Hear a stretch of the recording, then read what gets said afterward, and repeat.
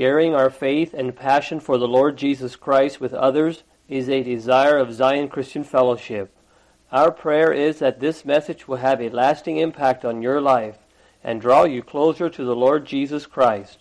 This message is not copyrighted. You are free to make copies for friends and neighbors. We only ask that you copy it in its entirety without alterations or changes. Now unto the King eternal, immortal, invisible, the only wise God, be honor and glory forever and ever. Amen. Well, good morning, everyone. It's been good to be here, singing the songs, and I enjoyed it very much. And we welcome everyone. The house is well filled.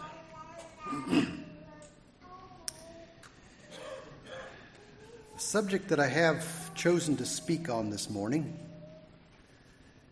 it's a very common subject, but it's a very important subject, probably one of the most important things that we have to do with, and it's about God's forgiveness. It's nothing new. We've heard it so often, and that's probably a downside. Well, I don't know if I'd say a downside. We need to hear it often, but it tends to become commonplace. That's just the way we are as humans. If we hear things over and over, it becomes commonplace, and we no longer cherish it like we should. The fact that we have a God who forgives our sins is one of the most amazing and precious things in heaven and earth. But we don't quite grasp it like we should. It's a matter of life and death, isn't it? If we wouldn't have a God who forgives sins, there would only be one destiny for all of us, eternal death. And I wish I would be able to give this subject the proper attention and glory and really bring it out so everybody is so amazed with the forgiveness of God. But I don't think that's going to happen. I shouldn't be a pessimist maybe, but because as I was thinking about it, we probably never will understand it as long as we are in this life. The greatness of God's forgiveness. We can't understand the depth of our sin and what it actually cost God to forgive our sins. When we get to heaven and see things the way God sees them, then I think it will take all eternity to glorify God for his forgiveness.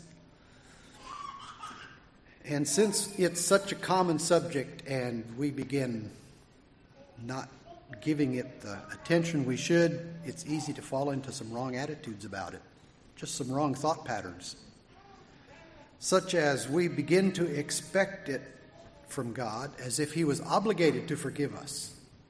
You know, God said that I will forgive all your sins. So, well, God, you said it, so you're obligated to forgive us. Well, that's not the attitude that we need to have. Or perhaps we begin to think of God's forgiveness as just overlooking sin. You know, it wasn't that bad anyway, just forget about it. It's just a little thing. Is that the way God looks at it? I don't think so, but we tend to look that way. It was just a little thing. It's not that big of a deal. And then we become careless about avoiding sin because God's going to forgive us anyway. And another thing is that we often don't think about it, how costly forgiveness is for God.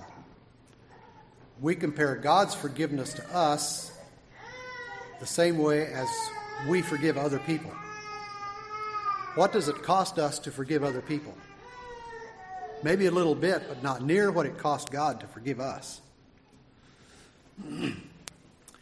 Thought to start with, I would look at the greatness of God, because if we understand the greatness of God and our own unworthiness, maybe it will help us to understand his forgiveness a little better. Well, first of all, he is the Creator.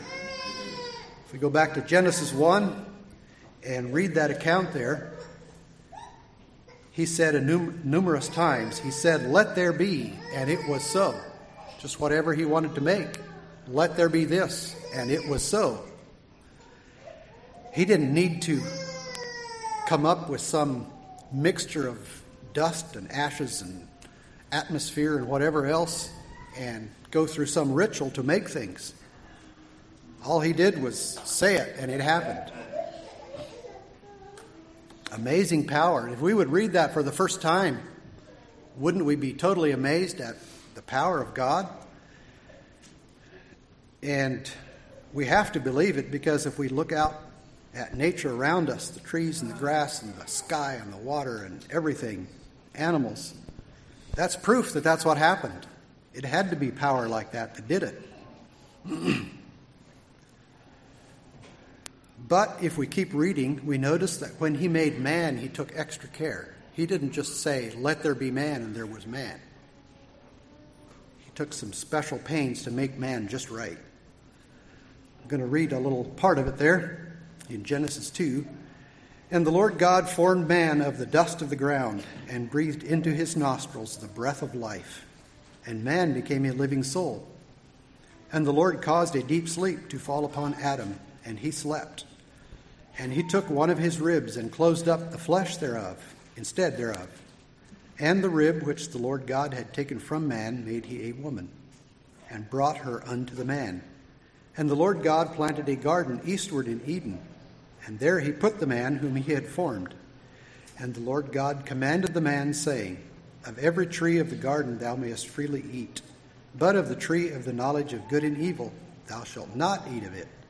For in the day that thou eatest thereof thou shalt surely die.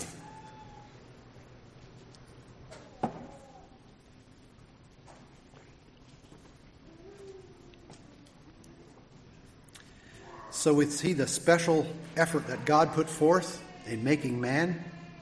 He formed him of the dust of the ground and breathed into his nostrils the breath of life. And then when he made Eve, he took a rib from Adam. I don't know how he did all that, but he made a woman. He took special effort. And not only that, but he also made a special place for man. He planted a garden eastward in Eden. It wasn't, even though the rest of the world was beautiful, I think the garden was especially beautiful because he wanted to put man there. He made man and then he took him into the garden to show him that he loves him and he has a special place for him. So even the fact that God created the world would make him so much better than the world. But the way that he took special pains to make us makes us even more special. And if we mess up, how could he forgive us? And then he also gave them a command. Don't eat of the tree of knowledge of good and evil. Because that would be sin, and if you sin, you die. So that's one aspect of God's greatness. Another one is that he is holy. What does it mean to be holy? I don't know that I have all the right words to describe holy. Pure and blameless, sinless, consecrated, sacred. It says somewhere in the Bible that God cannot be tempted of evil. He can't even be tempted by evil. Now, what would that be like? It has absolutely no power to sway him. So how can he forgive people that are tempted with evil, people that are caught up in sin? A great God that is holy, how could he forgive? God is also all-knowing and everywhere present. In Hebrews 4:12 it says, For the word of God is quick and powerful and sharper than any two-edged sword, piercing even to the dividing asunder of soul and spirit, and of the joints and marrow, and is a discerner of the thoughts and intents of the heart. Neither is there any creature that is not manifest in his sight. But all things are naked and open unto the eyes of him with whom we have to do. So God knows all about us. There is no place that we can hide from God. There is no thought that we can hide from God. God knows all our thoughts. He even knows the intents behind the thoughts that we don't know ourselves. Because there's sometimes some things that affect us and influence us that we aren't even aware of. Some of the wicked tendencies within us influence our thoughts and our actions. And God knows all about that. Could a God that knows all our evil thoughts and actions forgive?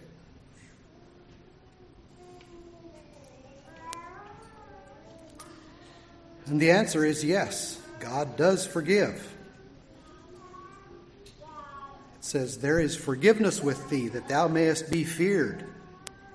So why would forgiveness cause us to fear God? I think it's talking about honor. There is forgiveness with thee, that thou mayest be honored and reverenced. We all know that if the Lord would mark iniquities, none of us would stand. Wouldn't stand a chance.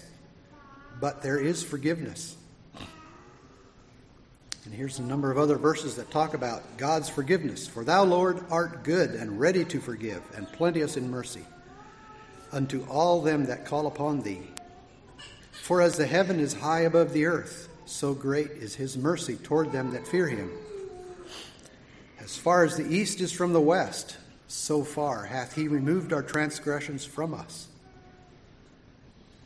And this is what God says about himself, keeping mercy for thousands, forgiving iniquity and transgression and sin. And that will by no means clear the guilty.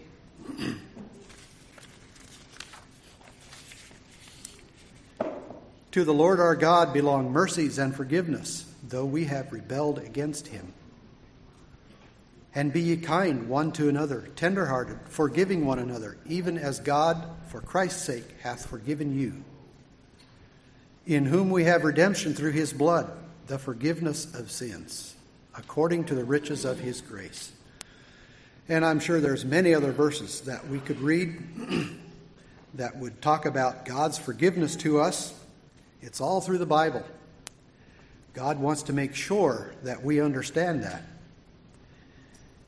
And as we look at all these things, I believe we could say that forgiveness is who God is. That's his nature. It's what he does. He is willing and ready to forgive any iniquity, any sin, any rebellion. In 1 John 2:13 was a verse that I found interesting. I write unto you, little children, because your sins are forgiven you for his name's sake. He forgives us for his name's sake. It's an honor to him to forgive. How do we think about it when we forgive? Do we look at it as an honor to forgive people? Or do we do it because we have to? That's more the way we look at it. We have to forgive because we've been trespassed against. Well, God doesn't look at it that way. It's an honor to him to forgive. That was kind of a new thought to me, and there's other verses that bring that same thought out. Forgive for your name's sake.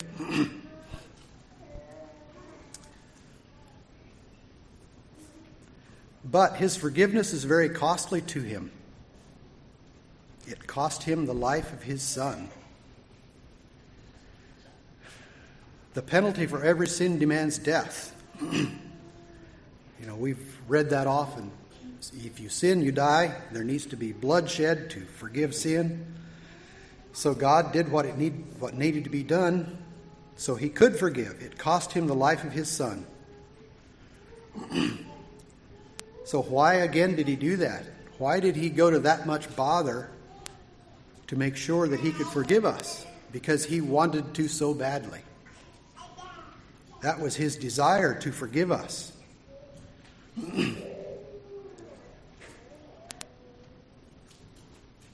What does our forgiveness to each other cost in comparison to what God did for us, what it cost him? Are we willing to go to that much expense to forgive other people, we fall far short in comparison to what God did. In Luke 24:34, when Jesus was hanging on the cross, he said, "Father, forgive them, for they know not what they do." Here was the Creator being horribly mistreated by his creation, and yet saying, "Forgive them, Father." There again, his desire to forgive came out. Another thing about God's forgiveness is it is a deliberate thing. It's not something that, well, I'm not going to bother too much about it today. I'll just forgive you and go on. No, God's forgiveness is deliberate. He makes a choice to forgive us everything that we have done wrong. Every time we come to ask for forgiveness, it's a deliberate choice. And it also proves his love. And when he forgives us, it delivers us from all guilt of our sin. There's no more payment required. It's not just half paid, and we need to work really hard to get the rest paid. It's all paid. We are restored to perfection like Adam and Eve were at the beginning. It's difficult for me to really understand how we can be so perfect through God's forgiveness. But it takes care of everything. The blood of Christ forgives all our sins. And then what about the angels? It says in 2 Peter 2:4, God spared not the angels that sinned, but cast them down to hell and delivered them unto chains of darkness, to be reserved unto judgment. He offered no repentance to the angels, no forgiveness. When they sinned, that was the end. And in Hebrews, it says that we are made a little lower than the angels. So why would God forgive us if he didn't the angels? Why did God spare us? I don't know. But I think it should, as we think about that, cause us to keep our foot when we go into the house of the Lord.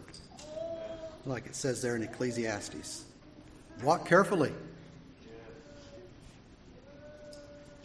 Don't take it for granted. Realize that it is totally God's doing that offers us forgiveness.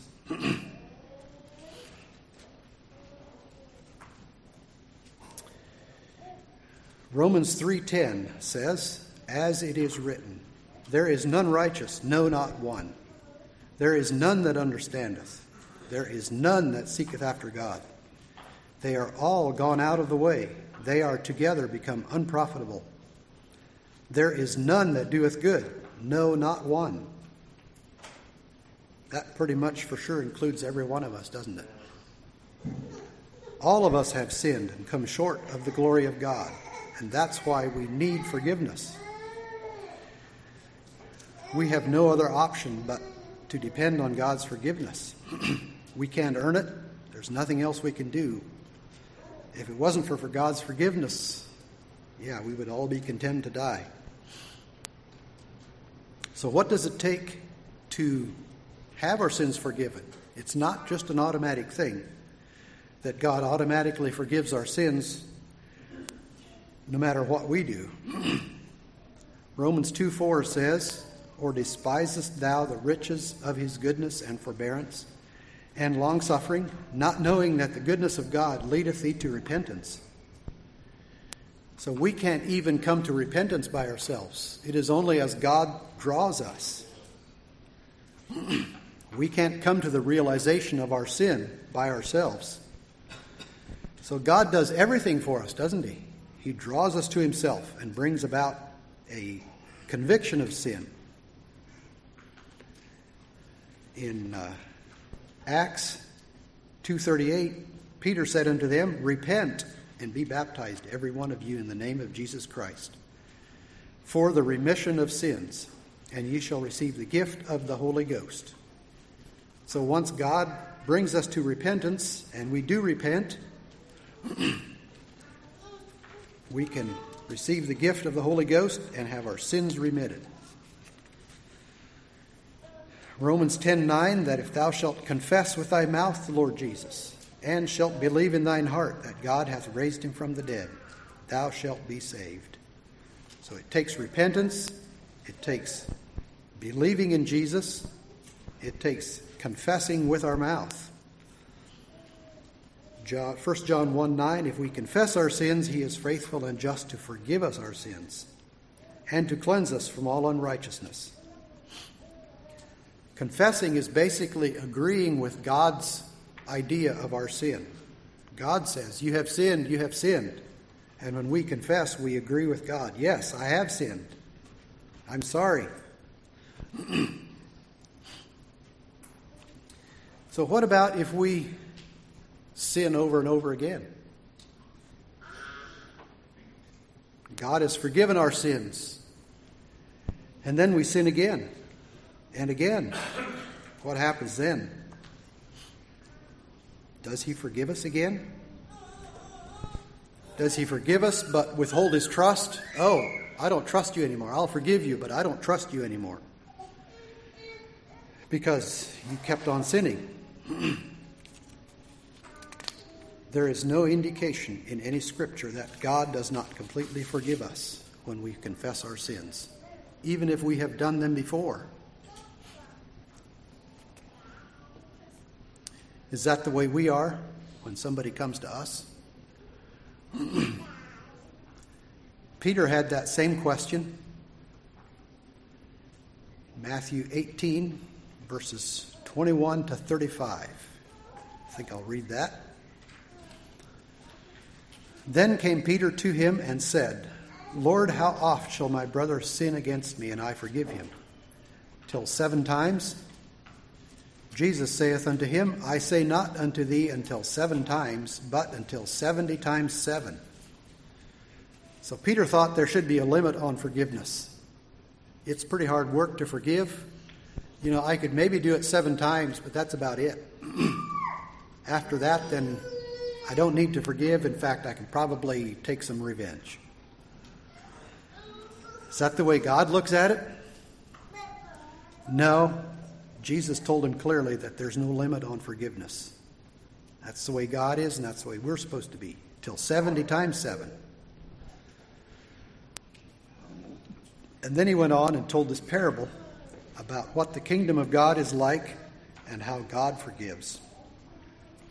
Therefore is the kingdom of heaven likened unto a certain king, which would take account of his servants. And when he had begun to reckon, one was brought unto him which owed him 10,000 talents. But forasmuch as he had not to pay, his Lord commanded him to be sold, and his wife and children, and all that he had, and payment to be made.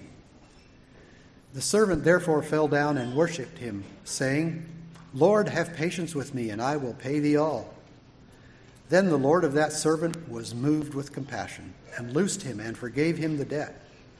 But the same servant went out, and found one of his fellow servants, which owed him 100 pence. And he laid hands on him, and took him by the throat, saying, Pay me that thou owest. And his fellow servant fell down at his feet, and besought him, saying, Have patience with me, and I will pay thee all. And he would not, but went and cast him into prison till he should pay the debt.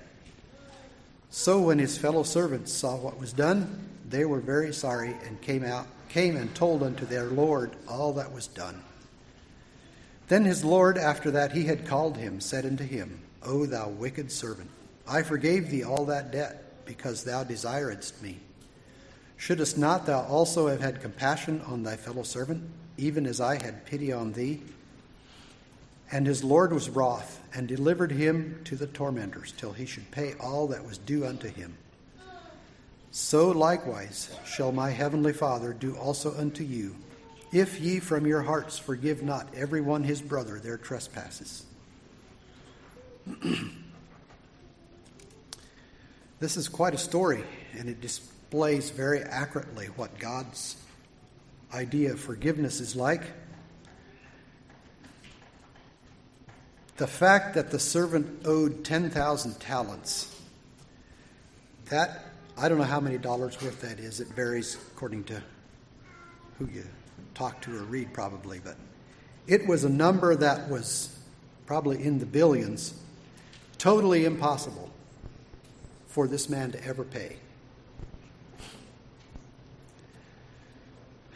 But he was going to try, even though it was worthless. But the Lord forgave him. The king forgave him. What this tells us about God's forgiveness is that it has no limit. There is no limit to God's forgiveness. If we confess our sins and repent, like this servant did. He fell down and worshipped him. And the Lord had compassion. And again, our debt before God is impossible to pay. No matter how hard we try, we can never repay the debt we owe to God. And the other thing is that God's forgiveness is totally his own choice. I don't know how many servants this king had. It sounded like there was a number of them that came before the king to see how much debt they owed. And I don't know if he forgave them all or not, but he forgave this man. And we need to look at God's forgiveness in the same way. Not that he might forgive and he might not, but the forgiveness was totally God's choice.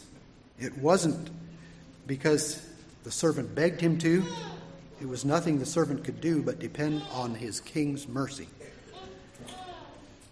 And truly we have great mercy in our God. And then as we read further, we see how this servant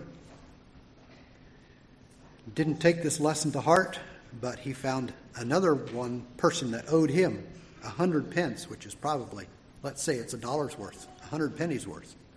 In comparison, that's what it was. And he would not forgive him. So it's trying to bring out here that any trespass against us is microscopic compared to what we owe God and must be forgiven. Do we really understand how microscopic our trespasses are that come against us compared to what we have done with God? Probably not, but hopefully we can still take it to heart and realize that we really have no claims against our brother. They have not cost us anything to forgive, have they?